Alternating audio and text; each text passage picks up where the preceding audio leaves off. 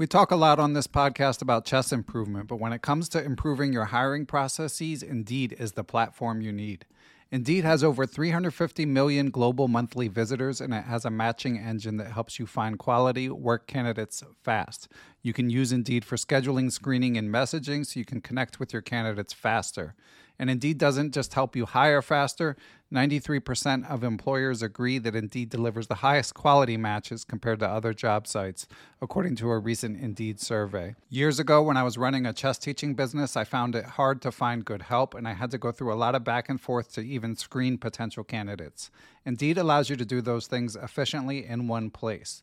Indeed's matching engine is constantly learning from your preferences, so the more you use Indeed for hiring, the better it gets. Join more than 3.5 million businesses worldwide that use Indeed to hire great talent fast. And listeners of Perpetual Chess will get a $75 sponsored job credit to get your jobs more visibility if you go to Indeed.com/chess. Just go to Indeed.com/chess right now, and you'll be supporting our show by saying you heard about Indeed on this podcast. Indeed.com/chess. Terms and conditions apply. Need to hire? You need Indeed. Lucky Land Casino, asking people, what's the weirdest place you've gotten lucky? Lucky? In line at the deli, I guess? Aha, in my dentist's office. More than once, actually. Do I have to say? Yes, you do. In the car before my kids' PTA meeting. Really? Yes. Excuse me, what's the weirdest place you've gotten lucky? I never win and tell. Well, there you have it. You can get lucky anywhere, playing at LuckyLandSlots.com. Play for free right now. Are you feeling lucky? No purchase necessary. Void where prohibited by law. 18+. Terms and conditions apply. See website for details. With Lucky Land Slots, you can get lucky just about anywhere. Dearly beloved, we are gathered here today to... Has anyone seen the bride and groom? Sorry, we're here. We were getting lucky in the limo and we lost track of time. No, Lucky Land Casino, with cash prizes that add up quicker than a guest registry. In that case, I pronounce you lucky. Play for free at LuckyLandSlots.com. Daily bonuses are waiting. No purchase necessary. Void where prohibited by law. 18+. Terms and conditions apply. See website for details. Hello, everyone. I am Ben Johnson, and this is the Perpetual Chess Podcast. Perpetual Chess is a weekly chess interview show where we talk with accomplished players, authors, content creators, and improvers about their lives, their careers, and about ways that you might be able to improve your own chess game. For more information, go to perpetualchesspod.com. But without further ado, let's get to the show. Hello, everyone, and welcome back to Perpetual Chess. We are joined by a return guest this week, although, again, it's been 5 years since I've talked with him. He is a beloved commentator, a YouTube creator, a Twitch streamer, an author, and a prolific Chessable course creator, often collaborating with I Am Richard Palliser. He's worked on the Iron English, Grandmaster Gambits, The Art of Attack in Chess, and I believe most recently the British Grand Prix Sicilian. He's known to many, of course, as the Ginger GM. He recently launched a site called G-Chess that we'll be discussing. And we're excited to welcome him back to the show. Simon Williams, how are you, sir? Hi, Ben. I'm very good, thank you. Yeah, it's a pleasure to be on your extremely popular chess podcast. So thank you for having me. Thank you. Yeah, we've come a long way since we chatted in January in January of 2017. Both of us, hopefully. Definitely, yeah. It's nice. It's been it's always interesting in the chess world, journeys that people make, right? So, yeah, it is. I mean, it's a game of survival. Don't get checkmated, and hope for the best. And I kind of wanted to pick it up by kind of talking about some of our shared experience, which of course we talked about in length. In our first interview, we met at the Reykjavik Open in what I believe was 2006. And we don't need to rehash that, but I did see that you're going to the Reykjavik Open. You tweeted that you'll be playing in this of course landmark tournament in Iceland from April 6th to April 12th. So I thought that would be a good opportunity to talk about your game a little bit, Simon, because obviously you're making so much content for all for your loyal audience and putting out so much great stuff. But every once in a while, you like to dust off the chess pieces. So how does a decision like that come to be? And then dare I ask, Simon, like if anything goes into preparation and stuff like that when you decide you're going to compete? Yeah, it's a good question. I mean, at the end of the day, I'm a chess player. That's what I started out being, playing chess, love playing chess. And that's what I love doing. I love playing chess, competing in tournaments, playing other people. And, so it's lovely to have the opportunity to still do that. Not as easy as maybe it used to be because, you get older, things get tougher and more young people come along. But I love the competition. I love the aspect of, just fighting over the board at a longer time control as well. We all play so much blitz chess now. It's nice to actually have one game a day or 2 games a day where you can get really absorbed in the process or how the game works. And Reykjavik seemed like a great place to play. I love Reykjavik. I'd highly recommend it to anyone out there who wants to play a tournament. Doesn't matter what strength you are, just give it a go. Don't be scared. It's got a very wide range, so even if you're low rated, you can play, and even if you score 0, it really doesn't matter. That I scored 0 all the time when I started playing. Still do, hopefully not in Reykjavik, but but it's great. I mean, it's obviously a little bit pricey in Iceland, but it's beautiful. Beautiful scenery, lovely place. The venue is the Harper Concert Hall, overlooking the harbour, and it's beautiful. You can play a game of chess and look out to see, if you're lucky, see the Northern Lights, and an amazing venue, and also just the Icelandic people and Scandinavian people in general. I just have an affinity for. They've always been very friendly towards me. Nothing to do with my ginger beard, probably. So maybe but I can't say enough good things about it. So I'm very much looking forward to going back and playing. I mean, your comment about my preparation and stuff, it certainly gets a bit harder. I mean, I don't think I've really ever planned much in my life. You sort of fall into things, and when we met, it was similar. I don't think any of us really knew what we were doing even then, and of course not. We were just getting on with life, and I like I say, I always played and taught. Then media came along, and I started getting involved with videos and streaming and commentary and everything I'm doing now. And to be honest, it paid well, and it was something I really enjoyed doing. And it was also, I thought, the best way for me to pass on my knowledge and my love of the game to other people, which I think is important to share that. So that's kind of taken over as the way that pays my rent and what I like doing it. But playing chess is my love. That's what I like to do. Will I have time to do any preparation? Well, it's all the courses I create help, because I pretty much play everything that I've created at times and places. But for a big tournament like this, I would like to think I'll have time to prepare a Pacific opening that will take my opponents by surprise. And I'm sort of aiming to do an hour a day, for at least a couple of weeks. Whether that will happen or not, I'll tell you after Reykjavik. So or don't tell us. Yeah, you'll probably find out by the way I play. Right. So, yeah. Well, I mean, like you say, it's fun. It's fun that you're getting back out there, and your enthusiasm for chess is, I think, part of the reason you found such a big audience. You can't fake that, and you're between your chess style and all the original openings that you find, and your obvious enthusiasm for chess. It's no surprise to me that you've had the success you've had, and hearing you talk about how at the end of the day you're a chess player does take me back to when we met in 2006, because it seems like it was such a different world then. I mean, the chess internet was tiny, and if you were out there competing, it was even more so than now. I feel like it had to be for the love of the game. And at that time, you were an IM, strong IM, working on the GM title, but you hadn't earned it yet. And I was, we've been talking a lot about titles here on the podcast lately. Last year when I interviewed Ben Feingold, he broke down his chase for the GM title, which it turned out wasn't really a chase. He just said he just loved chess and played and got good enough and earned the title. But of course, I've interviewed Lawrence Trent and Sean Nagel, and more recently some masters trying to earn the IM title. But I'm curious, Simon, how much design went into your earning the GM title, which, based on what you've said about how you plan your life, I have an inkling, but let's kick it over to you. Yeah, I mean, I'll be honest. I don't know if I've really planned anything ever, which is, I don't. I mean, you have goals in life, and it's good to try to have healthy goals. But you should do the things you enjoy doing in life. That's obviously clear. And I've been very lucky to enjoy, being able to enjoy chess and always being able to enjoy playing. Obviously, the painful losses are separate to that. But I mean, for me, I suppose my journey was my dad played a lot. I got quite strong when I was young, became an international master. I can't even remember the age, probably around 16, 17, something like that. I went to university, went a bit astray, shall we say. We won't go into too many details there.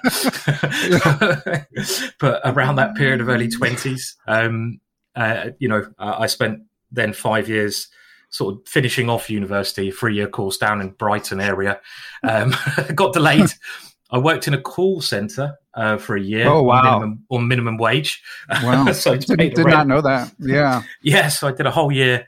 Oh, God, it was horrible. Phoning up people, trying to get them to subscribe to a magazine.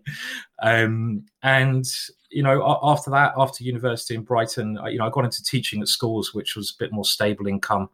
But always played. I always played. So if the good thing about when I was an international master, even though I had no money, you normally get your, help with your expenses. So I had the opportunity to go to Iceland, and I wouldn't have to pay for it myself, which really helped me to go and play and enjoy that experience. And I really, around my 20s, I was able to play a bit more. And I just really tried to play as many competitions where the Grandmaster title was available. And it just came, really. I mean, I got a couple of norms in a couple of tournaments back to back. I think it was the Isle of Man competition, a very strong one, or maybe I can't even remember now, Ben. But it came in that period of just playing a lot, enjoy playing, and enjoy studying the game. And what I found, and of course it was a different world, as you mentioned, it was the thing that really helped me was preparation at tournaments. So this is one thing that people at home maybe have not experienced, and if you go to a tournament like Reykjavik or any of these international tournaments, the game generally starts, I don't know, like they say 2 p.m. to 4 p.m. And the routine will be, you can do 2-3 hours preparation in the morning for your opponent, especially nowadays with how strong computers are, and doing that on a regular basis, over the period of a year or two, which I know not everyone's able to do, but just preparing for your opponent and then going into the battle and trying to use those openings really helped me. Even if I didn't get the opening in the game, that information would be stored there for something else. And I build this information up on, save it and hopefully store it inside my mind. But as you say, Ben, it was a completely different world. You didn't, why didn't someone tell me about Bitcoin in 2006 or something? Nice. Forget about the chess. just tell me about Bitcoin, and then I will, I won't do any coaching then. So, what year did Bitcoin come out? It was around, I don't know, or maybe it's a bit too young, is it? I don't know. I'm not a big expert, but sure. I think it was a handful of years later, but still. Yeah. But it was crazy. I mean, the preparation was actually, funnily enough, still similar, that you go there with your laptop, you'd search for your opponent, you'd prepare for your opponent. Preparation away from the tournament is now changed a lot with Chessable and other great things. But the whole media thing, it just wasn't there. You couldn't, imagine that. You couldn't watch chess online. And you can watch so much online now. It's everywhere. There's tournaments. Even since I've been streaming, I go onto Twitch, and there's now 40 people streaming chess. It's crazy. And so many of them are amazing. You just can't watch it all. It's so many great presenters. Yeah, it's crazy. It's brilliant. I think we're really spoiled now. You've got presenters for everyone. Understandably, not everyone will enjoy my presentation. That's very understandable, but which is good. But then if you don't like my presentation, there's someone else who does the kind of presentation you do like, and vice versa. So whatever kind of commentary you like, it's basically out there nowadays, which is brilliant as a chess player. Yeah, I feel the same way about 90 minutes of audio only chess talk. I understand it's not for everyone. That's okay. As long as people are listening, I'm happy to do it. Yeah. But so it sounds like you got the title, Simon, mainly similar to what Ben Feingold said. Me and Ben are brothers. Oh, yeah. Well, I know you guys have had some rivalries or faux rivalries online. It's never clear, when the line has been crossed. But I know that you guys, I'd say you have some fans in common, most likely. But in any event, would you say, so I know you were playing a lot of events then, you were an active player, but were you like specifically training for the GM title, or was it just like you were just so in chess and you figured it would come? Well, I definitely wanted to become Grandmaster. I mean, when I say I didn't really knew where I was going or whatnot, I think having goals, having aims is very important. And as I got the International Master title quite young, the Grandmaster title was, the ultimate aim, and working towards that and trying to get that certainly was a big motivation. Without that, maybe I would have lost a bit of interest, but you want to achieve that and have that title for life. And by working towards that certainly helped me, kept me motivated, I'd say, in a more way. And I suppose for anyone else watching, maybe it is a great idea to have some idea in mind of what you're trying to achieve when you're doing chess. But I would also like to warn people not to get too carried away with ELO and things like this. There's so many people who I need to get to this ELO. I need to do this. You're going to have really bad runs. And I often found when I had dumps in ELO rating was actually when I felt I was playing best, and it was just experimenting, trying out new styles. And you're bound to dip in strength when you experiment, but in the long run, it's a very healthy process to do. So don't get too worried if things go down in the short term. They should improve in the long term. I think, yeah. Yeah, well, it's good that you made it, because Ginger IM just doesn't sound as good. No, that's right. Yeah, that's right. I had to keep the branding going. Exactly. So, obviously, you were playing a ton, and obviously, you mentioned you got the IM title quite young. So, again, you were kind of knocking on the door anyway. But at that time, aside from playing a ton and going over the games, was there any sort of training you were doing, Simon? Well, I never had a coach as such. Well, my dad was a strong player, so he taught me the openings I still really play now. The one thing I would do, and I think the bit of advice I give, maybe it's changed a bit now, but I think I would have quite a short number of openings that I play. I think that has changed now because preparation is more important, but I don't think you can learn all openings under the sun. And I also feel don't get too carried away with openings. It's like, it's so easy to obsess over them, and they're important, but they're really important to give you positions that you enjoy playing. So that even if they're supposed to be a bit dubious, it really doesn't matter. Just get in positions you enjoy playing, and the more you enjoy the game, the more you're going to get better in the middle game and ending. So having an idea of what openings I wanted to play was certainly there. That was important. I would try to look at tactics a bit, but it was really anything I did with chess was stuff I enjoyed, and I think that's the key thing. Just do things you enjoy. Don't force yourself. If you think, I need to work at endings, but you hate working at endings, don't do it. It's as simple as that, because you're not going to learn anything. As long as you do things you enjoy, you're just going to get better. But tactics, doing tactic puzzles, I found very useful as well. Obviously, in my days, there were only books that you could do tactics from. It wasn't like all the apps you can get. But I found that extremely useful as well. So tactics, openings, not getting too despondent when things didn't go my way. And obviously learning from the game. As I was playing so much, you lose a game, don't lose the same way twice. This is so important. This is probably the most important thing. It's that saying, if you make a mistake in life, it's fine. You can be fooled once, but you shouldn't be fooled twice, because then you are a fool. So, I probably still do that nowadays, I'll be honest, but I try not to. Right. But yeah, I try not to. So if you do lose a bad game or something goes wrong, why? And, just work on that and you will improve.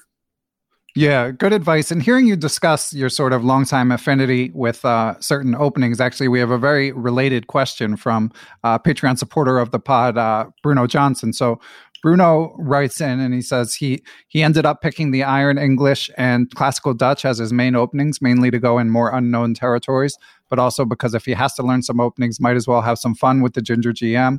So he'd like to know how you came to pick those openings in particular when you were not old enough to grow your trademark beard. So were those also passed on from your dad, Simon? Yeah, they were. Yeah, exactly. I mean, it's as simple as that. My dad played the Botvinnik Iron English and the Classical Dutch. And that was it. It's as simple as that. He, funnily enough, though, if you think about where he learnt them from, it's the Dutch is considered quite dubious by a number of people now, and the English people don't like playing because they consider it boring.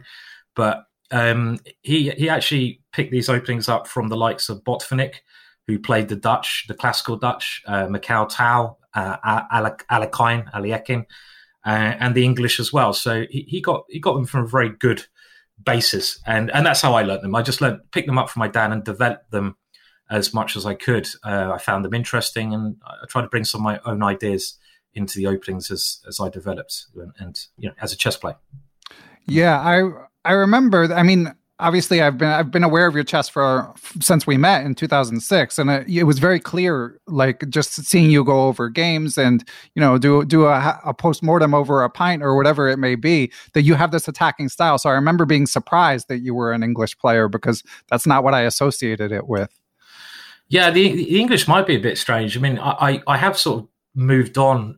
I moved on sort of on the way, to becoming a grandmaster. I sort of adapted my English to D4 and play more queen's pawn openings, and that helped me a lot. But I still play the English a lot. And again, I think it was an international master from England, gave me a great bit of advice, and he said when I was young, and he played the English, and he said you don't need to force tactics.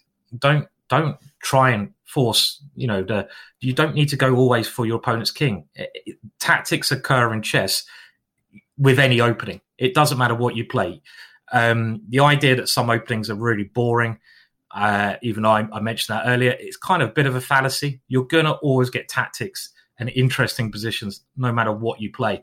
And I really think the English is actually extremely flexible opening, and in some ways more interesting than E4, E5. It's top level. You look at the amount of Berlin draws that happen. You can't get this in the English. There's no easy way to take the sting out of getting a very simplified position. So I think it's a very good opening, the English, and a very good positional opening to give you great foundations moving forwards. I mean, I think for me, maybe as an attacking player, playing something like that forced me to learn to play positionally. So it maybe helped my overall game even. Yeah. Yeah. And yeah, I agree. And like you say, and this, some of I think it was Peter Hein Nielsen, but someone in discussing the World Championship said, like, E4 is so concrete now that often it's E4 that can lead to the more drawish games. You've got the Petrov and the Berlin to navigate. So that alone, not to mention the Marshall, which even though black, if it goes into the main line, is sacrificing a pawn, a lot of the games have a tendency to fizzle out, at least at the top level. So yeah, plenty of fertile ground in what starts out as quieter openings. Now, you mentioned your dad's being sort of a student of Botvinnik and Alekhine, and as you mentioned in our prior interview, your dad, I believe, was like 2100 FIDE player, just to give listeners context. And Cody Noble wrote in to ask if you have a favorite historical player and why they're your favorite. Yeah, I mean, I think it's always been the same. It's been Tau. It had to be Tau, yeah. Yeah, I mean, probably as I've mentioned many times before, Tau was just sorry, that was just me opening a can there. Sorry. Nice. Sorry, not a can of beer, a can of just in case people are wondering. But it was no, it was just Tau, because he was just the way he played chess was just from another planet. It didn't even have a lot of logic to it. Sometimes it was alien-like, and watching his unsound sacrifices were mesmerizing. And I don't think there'd be anyone. There was not really anyone like Tau, and I don't think there'd be anyone like him in the future. Even he's just one of a kind, and a joy to watch. So yeah, definitely Tau. Yeah, I can't remember. I probably have heard you say it, but I was sure that was your answer. A safe bet. Yeah. Yeah. Yeah. And Cody Noble had one other question, which is, what is the most interesting place you've played a tournament, and what made it unique? Okay, wow, that's quite interesting. Well, I mean, Reykjavik, as we mentioned, is certainly one of the most interesting places I've played. Probably, though, India. I've only been to India once, and I went to play the under-21 World Championships, representing England at the time. I actually played Lauren Fresnay in that tournament, which was quite funny. Stonewall Dutch, I remember it. And I found India just completely again, the word alien, it was sort of completely not what you could imagine it to be in many respects. And that was a real amazing experience. So India was certainly somewhere. It was right on the south of India and Kerala, a real eye-opening place to play. But yeah, I mean, the good thing about being a chess player, is I've had the opportunity to see many places I'd never, ever get the chance to see. So I've been very lucky traveling and visiting some great places and some horrible places as well. So, it goes without saying. And aside from Reykjavik, Simon, have you thought about any other tournaments coming up, or is that just going to be like a reunion, one-off sort of thing, and then we'll see? That's probably enough for a couple of years, I mean, it's also time because, I'm not strong enough to make money from playing, and I don't think many people are nowadays, unfortunately. So, you get more responsibilities, you get older, more work-related things, and I enjoy my work, as we discussed. So playing is a bit of a luxury. I mean, I would like to...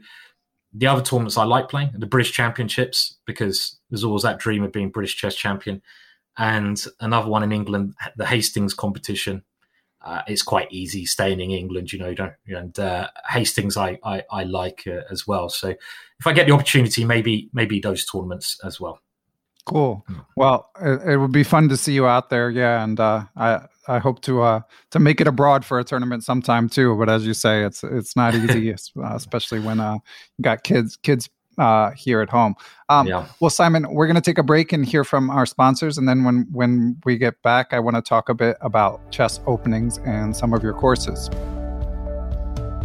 Our friends at Chessable.com are constantly dropping new courses to help you work on whatever aspect of your game you're interested in improving. In addition to Grandmaster Simon Williams' latest British Grand Prix attack, we have a new course coming from Super GM Linear Dominguez in February, Dominate D4 with Dominguez's Semi-Tarrasch. It's been super trendy at the top level. It's a tough opening to crack. If you want to work on your endgame, there is Endgame Maze 2020, which is a practical workbook with modern games. And remember, whatever aspect of your game you're working on with Chessable, you can utilize space repetition to help you remember the openings, tactics, or endgame sequences that you learn from Chessable.com.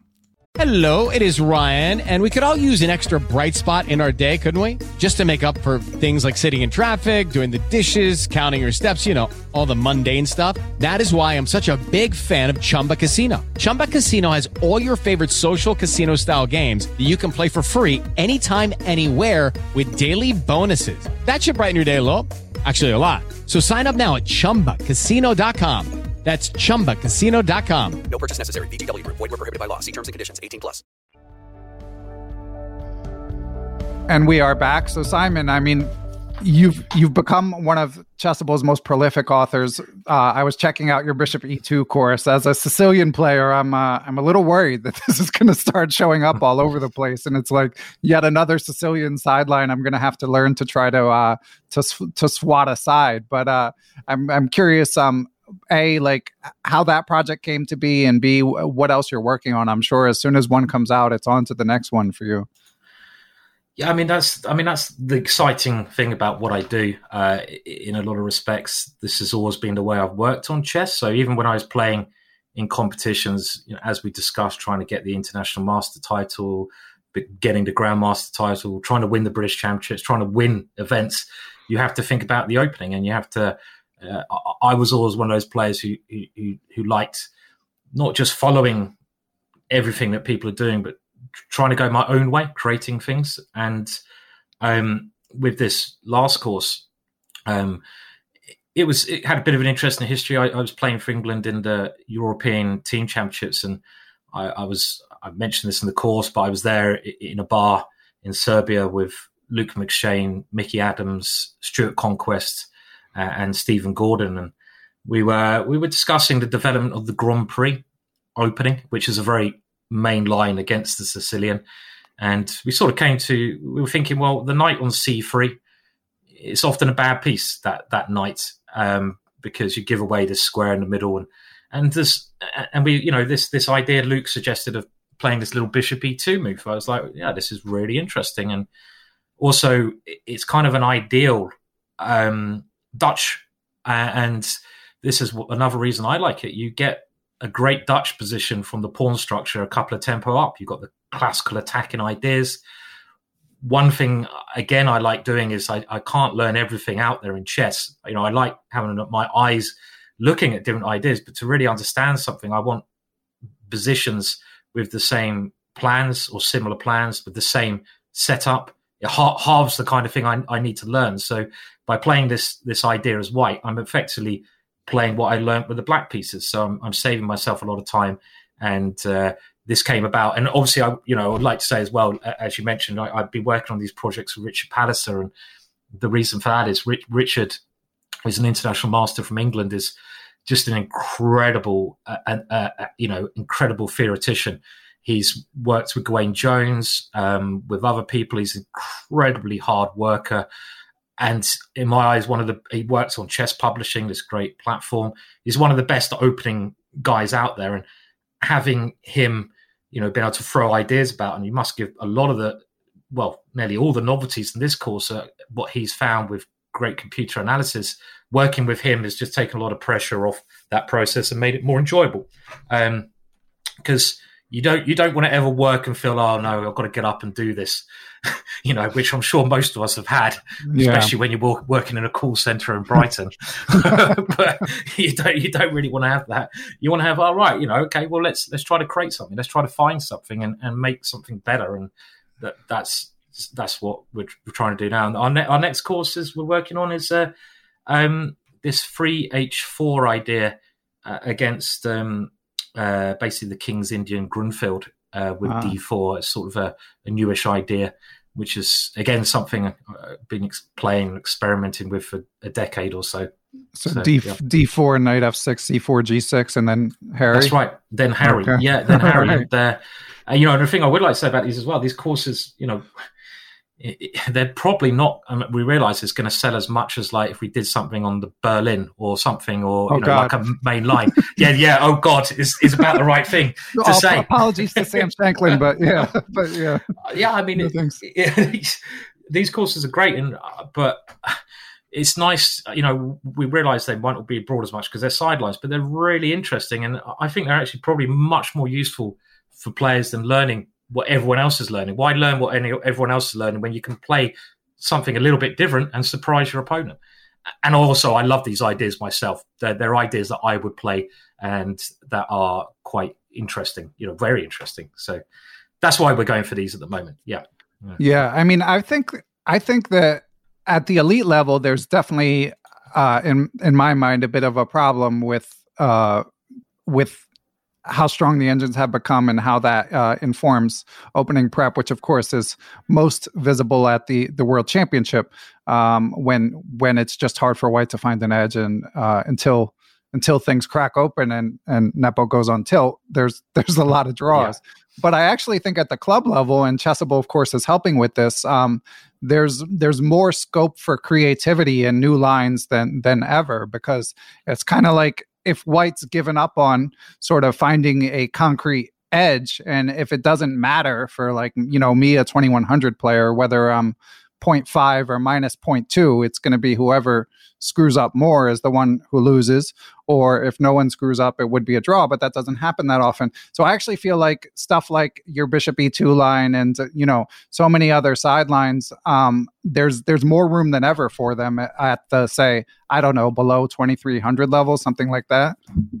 I 100% agree. And you could even make a claim at every level, because look at Magnus. I mean, we mentioned him. Who was his most controversial second? It was Daniil Dubov. And, right. And if you look at Dubov's ideas, and I had a very interesting interview with him. He's known as one of the most creative and strongest chess players in the world. And he basically said, well, look, the ideas I come up with in the opening, I work with a computer, and I know that the computer will say these ideas are bad. So, but he was actually making an analogy with poker, which I'm sure you know very well. It was the expectancy of your opponent to be prepared for it. And again, I'm not really into the poker terms much, but he was playing on expectancy, that he's playing ideas that if his opponent finds 10 moves correctly in a row, he could even be worse with the white pieces, but he's expecting that, his opponent won't find these perfect moves because he's surprising them first by playing a move which is not the best move. So, and this is probably why Magnus Carlsen got him. I think Magnus Carlsen got Dubov because he knew that Dubov would come up with ideas which would probably, let's say, if they were on a discussion forum on Chessball, people would be like, this is rubbish. The computer thinks it's bad. This is not the best move. But actually, these ideas are much more interesting and valid than the best move. They're not expected. They're very hard to refute. They can cause a lot of confusion. And with this bishop e2, if we're going back to this opening, this is not just a trick line. I think black has a number of ways to be equal, probably like black has in most openings, but it's more of a setups. It's not going for tricks. You're going for particular setups, which are easier for white to play. And that's another thing I think is key. Picking openings, which is easier for you to play the moves rather than your opponent. Because if you can naturally know what you're doing, you don't really have to think as much. Your opponent has to think to equalize. And, going back to bishop e2, that's one example. Going back to 3h4, another example. Black has to think. You're putting that hard process onto your opponent.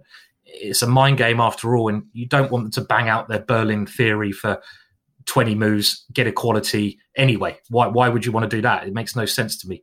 But okay, I mean, I do also think learning main lines is important, but it's something I'm sort of, I do, but it's not something I enjoy as much as playing sidelines, which I think are as equally valid. Yeah, and it's challenging for as Dubov alluded to, at the elite level. I mean, at the club level, to be ready for your opponent's specialty when it's like some sideline. I mean, as you mentioned in Reykjavik, it's 9 games in 7 days, and you get the pairings early, so there's like a fighting chance that if they're playing a narrow repertoire, you'll be ready for it. But if it's one of these US tournaments where you get the pairings 15 minutes before the round or something, like, forget about it. You'll be lucky to survive. And it's interesting to hear what you said about Dubov, because in that, obviously everyone was crediting Magnus's play in the Catalan in the World Championship. Everyone was saying, oh, that's got Dubov's fingerprints all over it. But hearing you describe that sort of evaluation of the expected value of a move and the attempt to keep people off guard, there was that game in the Petrov early in the match where Magnus tried to catch him and Nepo drew like fairly easily. But then in the press conference, Magnus was just very philosophical about like, we tried to catch him. He was ready. That's how it goes. So you could definitely see the effect that mindset had on him. Yeah, I think that's why Dubov was in the team. And you mentioned the Catalan game. Obviously, that was probably the game Magnus was closest to losing, as Jan said afterwards. But before Magnus got to that position, he had his clearest winning chance as well, which we can't forget. He played one. The opening worked incredibly well for him, but having someone imaginative like Dubov alongside his rocks like Jan, Guff Stanson, Guff and Peter Heiner and these people, I think is a great combination. And if you're working from home, obviously learning main lines, that's where you got your Peter Heiners, is so important. But if you can mix that up with some original ideas as well, it can work tremendously, having that flexibility and just be willing to not always follow what's in front of you, but why can't I play that move? Ask yourself questions. Don't let the computer do all the answering for you. That's a big mistake. Yeah. And to bring it back to the bishop e2 against the Sicilian line, I watched your intro video, and you mentioned this game of your British compatriot, Super GM Luke McShane, beating Ivan Cheparinov, who of course has been a 2700 player and top theoretician in his own right. So that sort of illustrated the point you're making. But you also mentioned that you thought that Luke, in that video, you said that you think he's one of the most talented players of all time. So I'd just like to hear a little bit more about that. Obviously, he was a top prodigy in Great Britain, but that's a strong endorsement. So I was just curious to hear what makes you think that. Yeah, I'm probably a bit biased, bound to be. I mean, I would say, people I know closely, and you've been like a bit amazed at, it's certainly Luke and Mickey Adams. I can't not mention Mickey Adams. They're actually quite similar players, Luke and Mickey, but Luke just has this incredible understanding and incredible ideas for someone who doesn't really do chess full time. And Mickey, probably the player I'm most impressed with. I don't really understand his moves sometimes, and then he's just winning. He just he's just like, I understand Tao's moves better, even though they're completely mental. Tao goes for your king, even if it costs him a rook and a queen. But Mickey just like plays a move. He's playing like, let's say, some 2750, plays a move, and he's better. And it's like, I don't understand how he did that. So incredible, like sort of depth to the moves here playing, which you can't see on the surface. Incredible. It's like that iceberg, what's below the surface. And Mickey is and Luke are both players who have that, which is so hard to see, but quite beautiful as well. Some natural talent, clearly. Yeah. Mickey's got a book coming out soon, and I'm hoping to interview him because he's such a legend, and looking forward to the book. More importantly, and hearing you riff on all these great British chess players, we might as well hop into a related question from supporter of the podcast, Craig Mallon. For listeners who aren't familiar, Patreon subscribers of Perpetual Chess can find out the guests and send questions to luminaries such as the Ginger GM. So Craig asks, he says, I'm a big fan of GM Simon Williams. I especially love the infectious enthusiasm he brings to his videos. As a British expat now living in the States, my question is, how does Simon view the current state of British chess? Do you see much promising young talent in the British chess scene? There's clearly talent. That I think goes out saying with every chess scene. Youngsters in Britain, there's some great players, but the state of British chess in general, I think it's pretty terrible. As in, if you look at, England were in the 70s, 80s, I think they came second, third in the Olympiad, but they're one of the strongest chess nations. We were producing a lot of grandmasters, even when I was, going back 10 years. And how many grandmasters have we produced, England, Britain, shall I say, in the last 10 years? Well, I can certainly name them on one hand, I would imagine, the amount of grandmasters that Britain has actually had. But if you look at other countries, they're producing a handful of grandmasters every month. Yeah. So it's like, you can just judge how chess in a nation is going. And I personally, think there's a bit of a problem with, I don't know, some tournaments and some sort of, like some people's thinking that, that elite chess, they're kind of against elite chess. And like, they started using these tournaments where it's called stars barred. So, okay, if you get to a certain grade, you can't play. And then there's been big debates on some forums like, why are we funding the English team? Why can't we just put it into regional chess? And I've always thought this is completely crazy. And it's normally by people who don't play a lot of chess, but they're making big things about this. And I think you need to support the people at the top, because you need to give juniors who are coming through something to aspire to.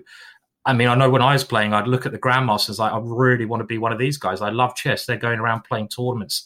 And if you're not supporting the players at the top by, funding to represent England in the Olympiad, by giving them good money and stuff like this, why would anyone want to become a grandmaster? It doesn't make any sense. So I think there's a lot of problems. I know there's some great things going on in British chess. And a lot of changes happen all the time. There's some great individuals, but I think actually it's probably people away from the federation in general, which are doing the big changes. Like Malcolm Payne has been great for chess, but he hasn't really got anything to do with the federation. Just because he's done the London Classic, he's done tangible things that you can see. And I know, again, I don't mean this about everyone in the British Chess Federation. That's just not the way it is. There's some great people there, but I just don't see really the development with younger players over the last 10 years. And there's too much stupid politics about why we, this thing about let's not fund the top players. I want people to play, a group of 8-year-olds to play down at the town hall for the next 5 years instead, stuff like this. But Anyway, bit of a rant there, really. Don't know where that came from. Yeah, no, I mean, it's. I get what you're saying. It's disappointing. There's so many British chess legends. I mean, in the contemporary scene, but yeah, the pipeline. I mean, doesn't at least from the outside looking in, doesn't seem as strong. It doesn't look good. I mean, like, all the older chess players are going to die off. That's what happens in life. And do we have a lot of younger players coming through? Grandmasters. Well, we have some great talent. Like we have Ravi Harrier, we got Marcus Harley, but I think all of these guys, they've become where they are because of the help from their parents and their own hard work, rather than the federation's hard work in general. So it's like, we really need to try to get on top of this, or we're going to lose. This chess we have in England, I feel. Yeah, and it's hard. I mean, we talked about this in our first interview 5 years ago, and it sounds like even though the chess world as a whole is thriving, things haven't changed that much. And I know here in the U.S. it's true as well. I mean, the U.S. Chess Federation is a nonprofit, so resources are always going to be, I don't know if scarce is the right word, but there's always going to be more noble things you can fund than there is money. So it's always an issue, but I certainly agree with what you said about, like, you need to support the top players in order for the up and comers to have something to aspire to. And I feel like, sorry, go ahead. Sorry, I just think it tickles down. If you support the players who have worked all their life and achieved the things that every single player would like to achieve, if you support those guys, it's gonna just tickle down through every layer of chess.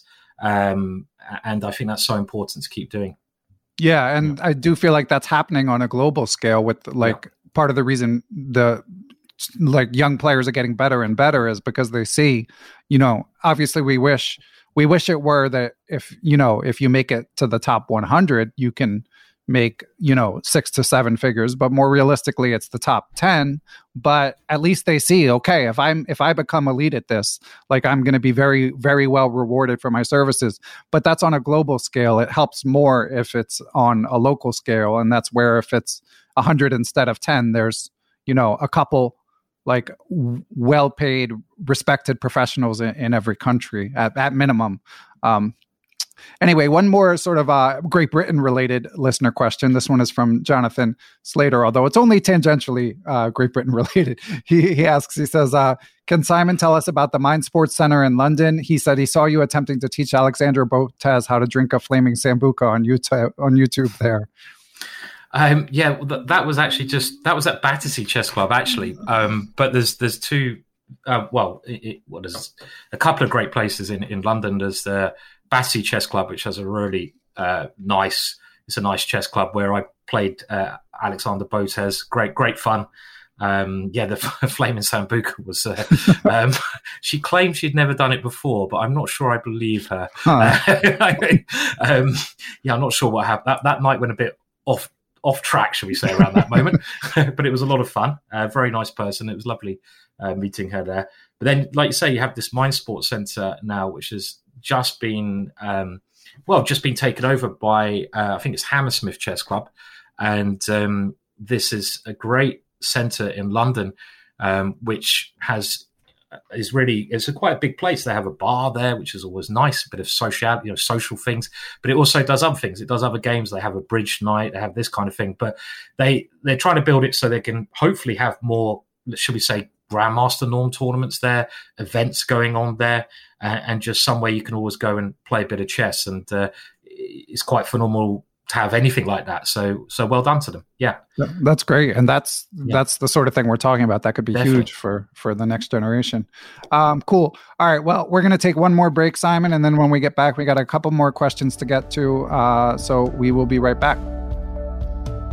Listeners, our friends at aimchess.com have a fun new feature that I want to tell you about. It is called the Aim Chess Recap. If you're familiar with Spotify Wrapped, it's basically the chess version of that, your chess year in review. They have a new design to make the user experience more fun, and they tell you all kinds of stats from your year, the ones you might be used to, like how you do with certain openings, certain colors, against who you played the most, how many minutes you played the total year, and then some fun stuff like the total amount of smothered mates you played, the number of en passants taken, all of your missed mate and ones. Okay, maybe that one's not as fun. And if you see something you want to share, you can easily share it on social media. So that's called the Aim Chess Recap. Link is in the show description. It's free to check out. And then if you do decide to subscribe to Aim Chess, use the code Perpetual30 to save 30%. All right, let's head back to Perpetual Chess. Okay, round 2. Name something that's not boring. A laundry? Ooh, a book club. Computer solitaire, huh? Ah, sorry, we were looking for Chumba Casino. That's right. ChumbaCasino.com has over 100 casino-style games. Join today and play for free for your chance to redeem some serious prizes. ChumbaCasino.com. No purchase necessary. Void where prohibited by law. 18+. Terms and conditions apply. See website for details. And we are back. And Simon, so we've got a couple sort of stray topics I want to hit that we haven't come to yet. I've greatly enjoyed this conversation, of course. One of which, of course, is your new venture, G-Chess, which you were nice enough to give me the keys to take a tour around. I had checked it out even prior to that, but I've been really enjoying it. But we did have a couple questions along the lines, one from the aforementioned Jonathan Slater, who said he's interested in G-Chess, but he doesn't understand it. So he got the sense it could be a powerful tool, but he doesn't completely understand it. And we had a similar question from Jerry Snitzelar that we'll get to in a question. But first of all, could you just talk about like how G-Chess was created and what sort of the vision for it is? Yeah, certainly. I suppose around a year ago now, the business that I run, Ginger GM, joined the Play Magnus Group. Congratulations, by the way. Thank you. Yeah, thank you. Really exciting to, have this opportunity, which again, if you go back to Reykjavik, you're never imagining these things happening. You know? It's like, what the hell's going on? But that was great. And, about a year before we did join, I just had some ideas about some things which I would like to use, which I think would be very useful for other people to use. Obviously we had Ginger GM, but I wanted to create. Well, it was actually, nearly every idea I've had, Ben, has come from a conversation down a pub, which is brilliant. And I think my friend was joking to me about 10 years ago saying, you've got to make, like chess base is fantastic. You've got to make a ginger base just for a laugh. And we did actually buy gingerbase.com at some point and just thought, yeah, okay, just for a laugh. I don't know why, probably drunk. But then it was funny. But then it was like, okay, well, chess base is phenomenal. I have to say, I use it in tournaments, but the feedback that I've got and that I've sometimes found, it's a bit overcomplicated in the uses of it. And at elite level, it's indispensable. You need it if you're a grandmaster, international master.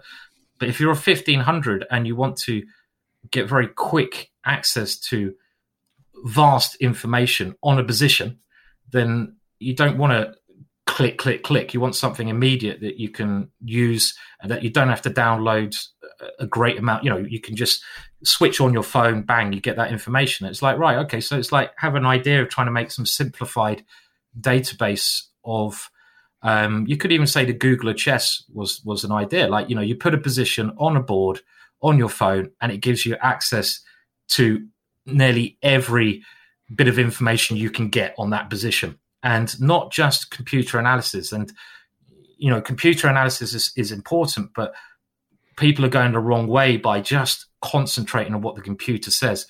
I want to see what a grandmaster, an expert in this position says about it, what he's written, what video, what he's talking about. So that was kind of the idea, to try to make a Google of chess, an encyclopedia of chess. Have a, so you can put any position on the board and you get great information on that. And you get it from various sources.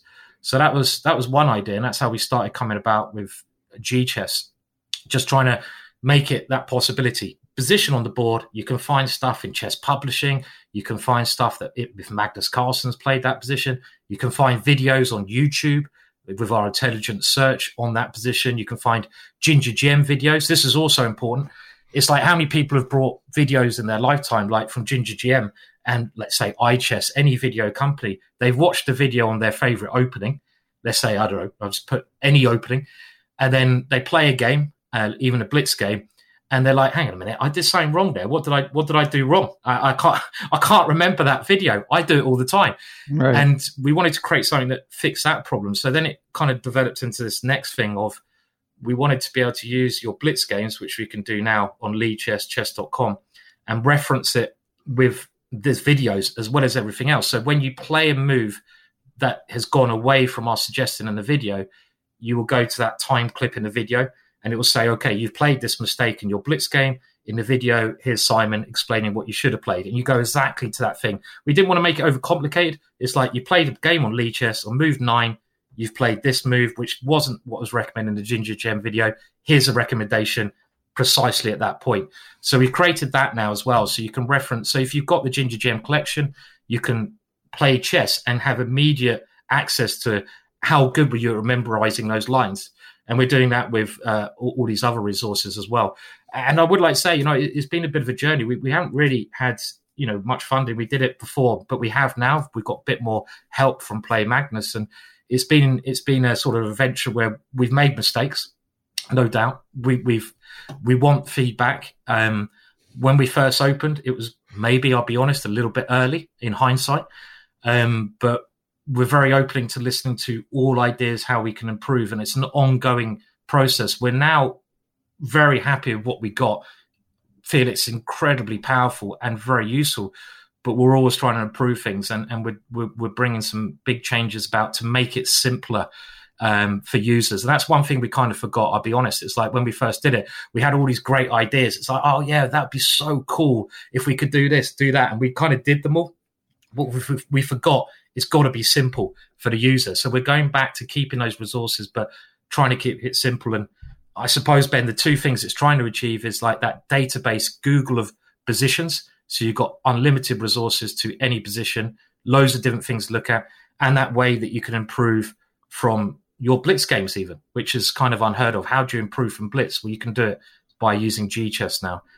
So that was our idea, I suppose, for how it's come about and a little bit about the development of it. Yeah, it's definitely cool that you can import your Blitz games and have them on the cloud. And as I mentioned, the one I've seen people praise the most on Twitter and that I find super fun is the ability to search any position, so that if there's some opening, as Simon says, that you're like, man, I just don't understand the ideas in this position. You can search to see if that position, like on move 10 or whatever it may be, has been discussed on YouTube, and you guys are incorporating it with Chessable short and sweet courses, which of course are free as well. So definitely looking forward to what else develops from it. But I'm enjoyed checking it out. And on the topic of suggestions, we have another listener question from Jerry Snitzelar. Thanks for supporting the pod, Jerry. And Jerry asks, he says, G-Chess looks like a wonderful site from what I've seen with many features. Recently on Twitter, someone had an opening line and was wondering if there were books covering it. That had me thinking, I know G-Chess can point people to videos and courses containing lines, but does it have the capability to point people to books as well? Seems like it would be a nice feature if it isn't implemented, but I can also see it being a potentially difficult task if there isn't an electronic version of the book already. Yeah, I mean, I think we've basically thought about nearly everything chess, how we could get every single bit of chess material in the world relate, a link on G-Chess. We've tried to think about this, and we've certainly thought about it with electronic books. I mean, at the moment, what you've got, you put a position on a board or a position from your Blitz game, and you can link that to chess publishing. So that's 30,000 annotated games by IMs or GMs. And the reason I really like that is because that's what I use when I'm playing international competitions. I use Chess Publishing, their material, because it's updated every month. So you can do that. New in Chess are the yearbooks, which again are only annotated by the world's best players, and they explain their ideas. You can do that with the positions. YouTube, so it's an intelligent search. It will find positions in YouTube, and we're increasing that every day by your favorite author. The Ginger GM library, you get online games, so the top players who've played online, offline games. And again, you come to books. We'd love to do that. We'd love to have the opportunity to search books. I mean, it'd be easier for us if it was electronic books and you could get a link straight away to the information. I think that'd be cool, because we want to be able to provide that information when you've searched a position, so you can get results rather than being told, you can find this in, this book that you can get from this library, which might also be okay, but we want to show you that information kind of immediately when you do the search. So any suggestions, we're open to them. I mean, we've got the chessball short and sweets as well. We want to get chessball courses in there at some point. We want everything to be there. Like I say, like the Google of chess, but easy to use. But I definitely love to hear everyone's feedback, because it is, as I say, ongoing, and we just want to make it as good as we can. And we want it to be something that people enjoy using and helps their chess. That's also key.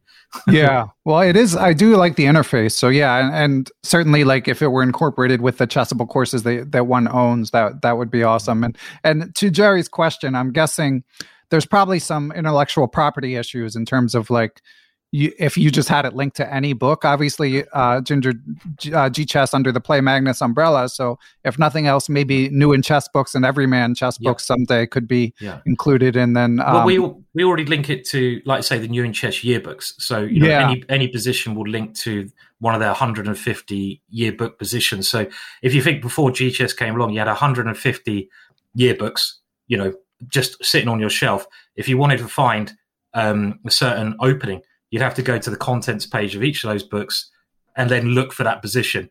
It would take you hours. On G-Chess, you can do it now in a second, because the position on the board, it will find the article. So we could do it. I mean, Everyman is also part of the Play Magnus group. So we'd like to obviously do it with Everyman. Maybe that'd be the logical next step. But it is, of course, there is a problem with intellectual property. We can't just start putting up books we don't own. We've got to have some deal. We've got to have some deal with them. Otherwise, it wouldn't be possible. But we're working on all these things. Yeah. Yeah, and hopefully it's early days. So definitely look forward to continued improvements. And on the topic of openings, we have one more question, Simon, one more listener question, which is from Jonathan Evans. He said he loves your Grandmaster Gambits Chessable course. He's been playing the Elephant Gambit for a number of years with pretty good results. It seems to work pretty well in Blitz and Bullet. What are your thoughts about this opening? And he also wants to know what you think of the Papa Tukalat opening, which is Gambit, which I wasn't familiar with, but it goes E4, E6, B3, D5, and then white goes Bishop B2, leaving the E-pawn hanging. Okay. Not hanging, I guess. Yeah. So, well, I mean, first of all, the Elephant Gambit, I can sort of recall quite a funny, well, not funny story, but a story. It was, I don't know, it was the British Championships probably about 10 years ago. And I was with an ex-girlfriend there, and I got basically, in the last round, I was doing very well. So we got to round 11, and I was playing David Howell, who some people might know. I've heard of him, yeah. Yeah, he's pretty handy, and he was pretty handy about 10 years ago as well. He was the top seed, and he was half a point ahead of me with the white pieces. So I needed to win with black to win the British Championships. And it was on like board one, big game. And, I did a bit of prep in the morning, but I had a major row with the ex-girlfriend. A massive row. And it was like, I just couldn't be asked. I just sort of turned the computer off, got some fresh air, walked to the game, just straight into the game. And I was like, oh God, what am I going to play now? And I was still a bit angry. So I wheeled out the Elephant Gambit. So it went E4, E5, probably the most important game of my life, knight F3. And I just went D5. Not knowing anything about it at all, just that it was called the Elephant Gambit, wheeled it out against the top seed in the most important game of my life. Very interesting game. Nearly had him, but he calculated well and beat me. And after that, I've never played it since. I think it's one of those gambits which I like playing gambits, don't get me wrong. And if you're going to play something like that, which is at the essence unsound, I mean, there's a difference between that kind of gambit and some of the ideas I was suggesting earlier, which even if your opponent plays perfectly, you're not going to have a lost position. You might be a little bit worse, but okay, you're not going to be lost. I think the problem with the Elephant Gambit, if your opponent plays perfectly, you're going to have a lost position. You're a pawn down. So you're gambling. You are gambling. And in the long run, it's like, do people who don't know anything and go down to the casino, do they make money? No, they don't. They lose because they're gambling. And you're doing the same thing. You're becoming one of those kind of mugs. And I dare say it. So it's great fun to play occasionally or to gamble for a bit of a buzz like you do down the casino. But having it as a long-term opening probably not the best idea. Yeah, well, it also depends on your level. I mean, I think if you're like... Of course. If maybe you're like, yeah. If you're like 1,500 even, I think up to around there, like it's probably, you have an elevated chance of catching your opponent off guard, and it's probably not going to cost you the game. And especially as he mentioned in Blitz and Bullet. But I got a couple follow-ups on this story, Simon. Okay. So number one, the argument with your girlfriend, you couldn't hold it off for 24 hours. You have the most important game of your life. Clearly not, Ben. No, I can't remember what it was about. It was probably about something completely menor. It was like right, important, but just escalates, and you dig in, and suddenly you're playing the Elephant Gambit the next day. That's right, great fun. The same day. And then I'm also, I mean, you wouldn't be able to speak to this better than I could. I mean, I really enjoyed when I got to interview David Howell, and a big fan of his, but I always think of him as an English player. I didn't know he dabbled in E4 much at all. So was he playing a lot of E4 in those days, and how surprised were you? I think whenever he's played me, he's always played E4, and I played him with the black pieces like 6 or 7 times. And against, he was very clever with his preparation. He didn't want to play against my Dutch. He probably realized that I understood the Dutch a lot better than him. I knew the positions, even if he could maybe get an opening advantage. My understanding in the middle game, I don't think he wanted to do. But he also knew that I would often play the Sicilian. He'd play the C3 Sicilian. And he knew by doing that, he'd get me into a position that I felt uncomfortable in. Because when I played the Sicilian, I wanted a dynamic game. And he would take it into positions he liked playing. So he was very clever with his opening choice against me, I feel, by playing E4. Also, I remember the question about B3 against the French, and I better just answer that. Papatico or whatever it's called. I had no idea. That sounds like a James Bond villain or something. It really does.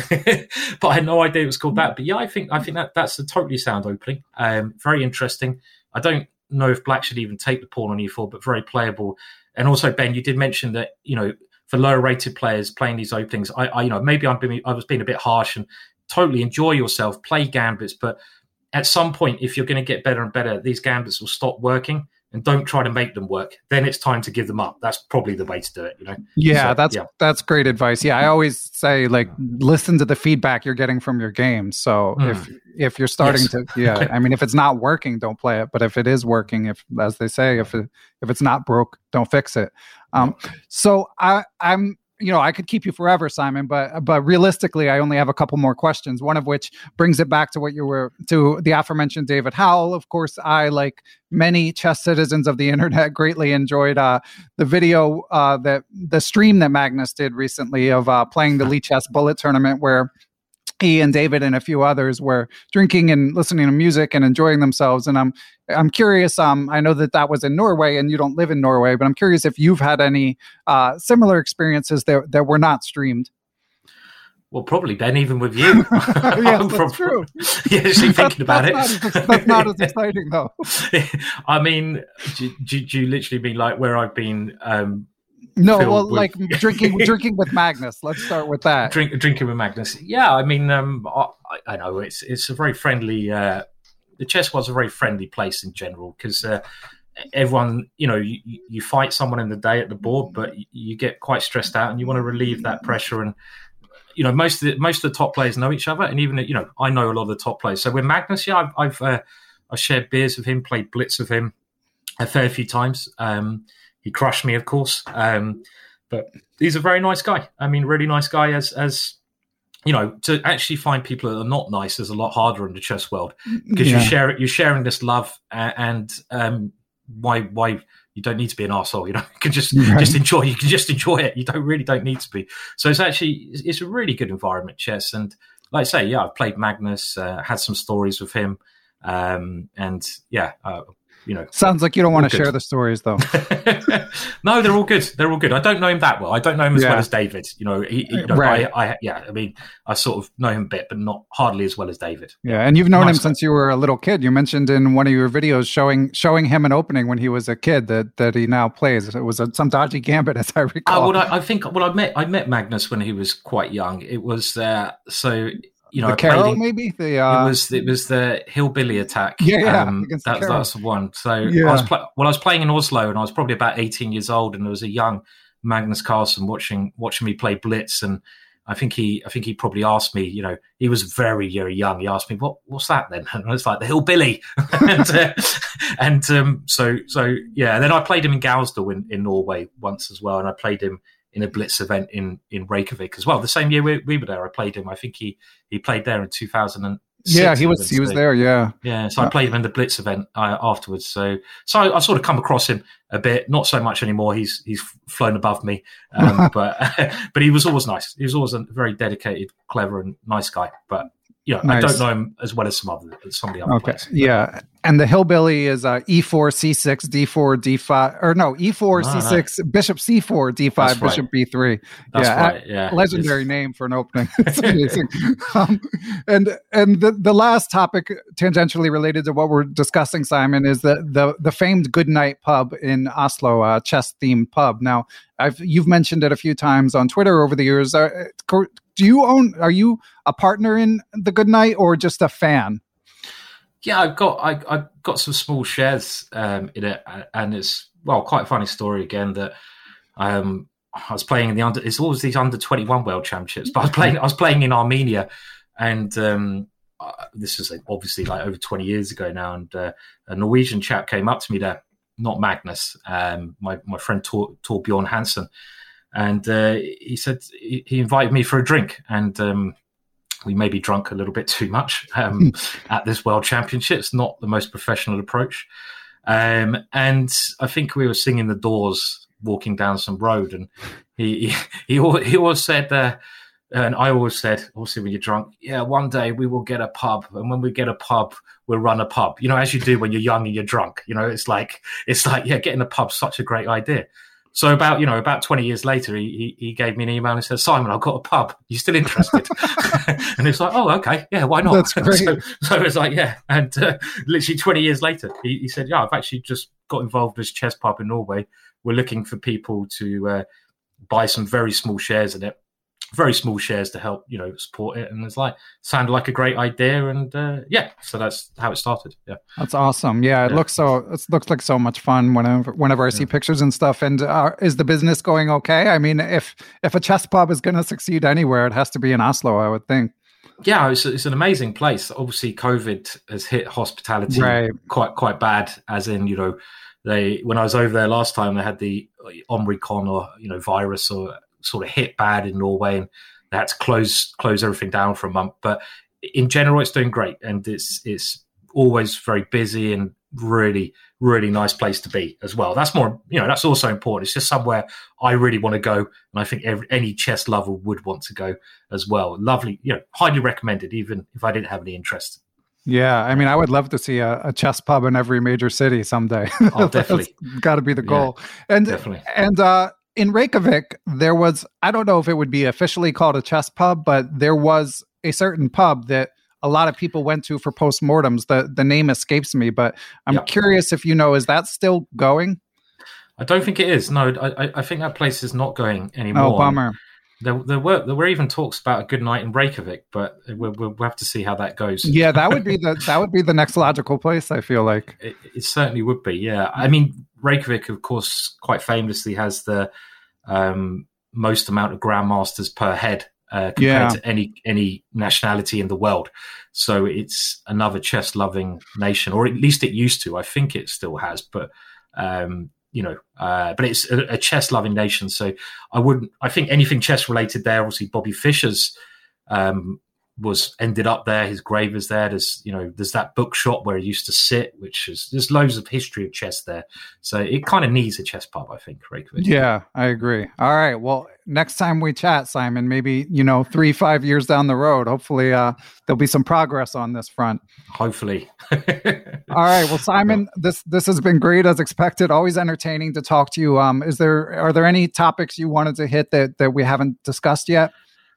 No. I'd like to thank you, Ben. Thank you very much. And obviously thank all the listeners. I mean, everyone's help buying my courses is greatly appreciated. It allows me to do more of the free YouTube videos, the free streams, but, it's what keeps me going, what I survive on. You guys enjoying the courses, learning from the courses and paying me back as well for that. So thank you so much to everyone. And if you haven't bought my course, that's also okay. Just about, you're forgiven. Yeah, you're forgiven. You're forgiven. Awesome.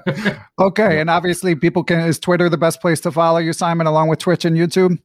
Yeah. You can follow me on Twitter. That's what I use the most. So okay, excellent, and obviously Chessable and G-Chess as well. All right, Simon. Well, it's been fun, and we will catch you next time. Take care. Thank you very much. Thanks to everyone who helps make Perpetual Chess possible. Big shout out to my producer, Matthew Passy. I'd also like to thank the Blue Wire Podcast Network, with whom we are proud to be affiliated. Be sure to follow us on social media, Beneficial1 on Twitter, at Perpetual Chess on Instagram, or you can join the Perpetual Chess Facebook group. You can email me, ben@perpetualchesspod.com. And of course, last but not least, I'd like to give major thanks to the Perpetual Chess Patreon and PayPal supporters. Those who choose to join that community based on their level of support can do things like submit questions for guests of the show, have access to live Zoom Q&A lectures with grandmasters who often have appeared on the show, going over chess games, answering questions, stuff like that. And you can even get access to ad-free Perpetual Chess if that's your preference. So, but most of all, thanks to everyone for listening, and we will catch you all on the next episode.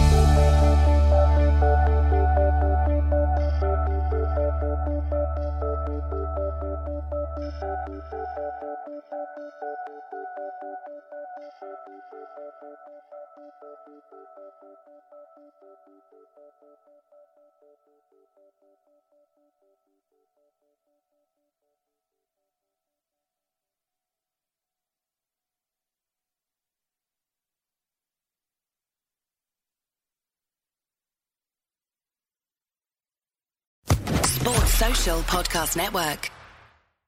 With the Lucky Land Slots, you can get lucky just about anywhere. This is your captain speaking. We've got clear runway and the weather's fine, but we're just going to circle up here a while and get lucky. No, nothing like that. It's just these cash prizes add up quick. So I suggest you sit back, keep your tray table upright, and start getting lucky. Play for free at LuckyLandSlots.com. Are you feeling lucky? No purchase necessary. Void where prohibited by law. 18+ terms and conditions apply. See website for details.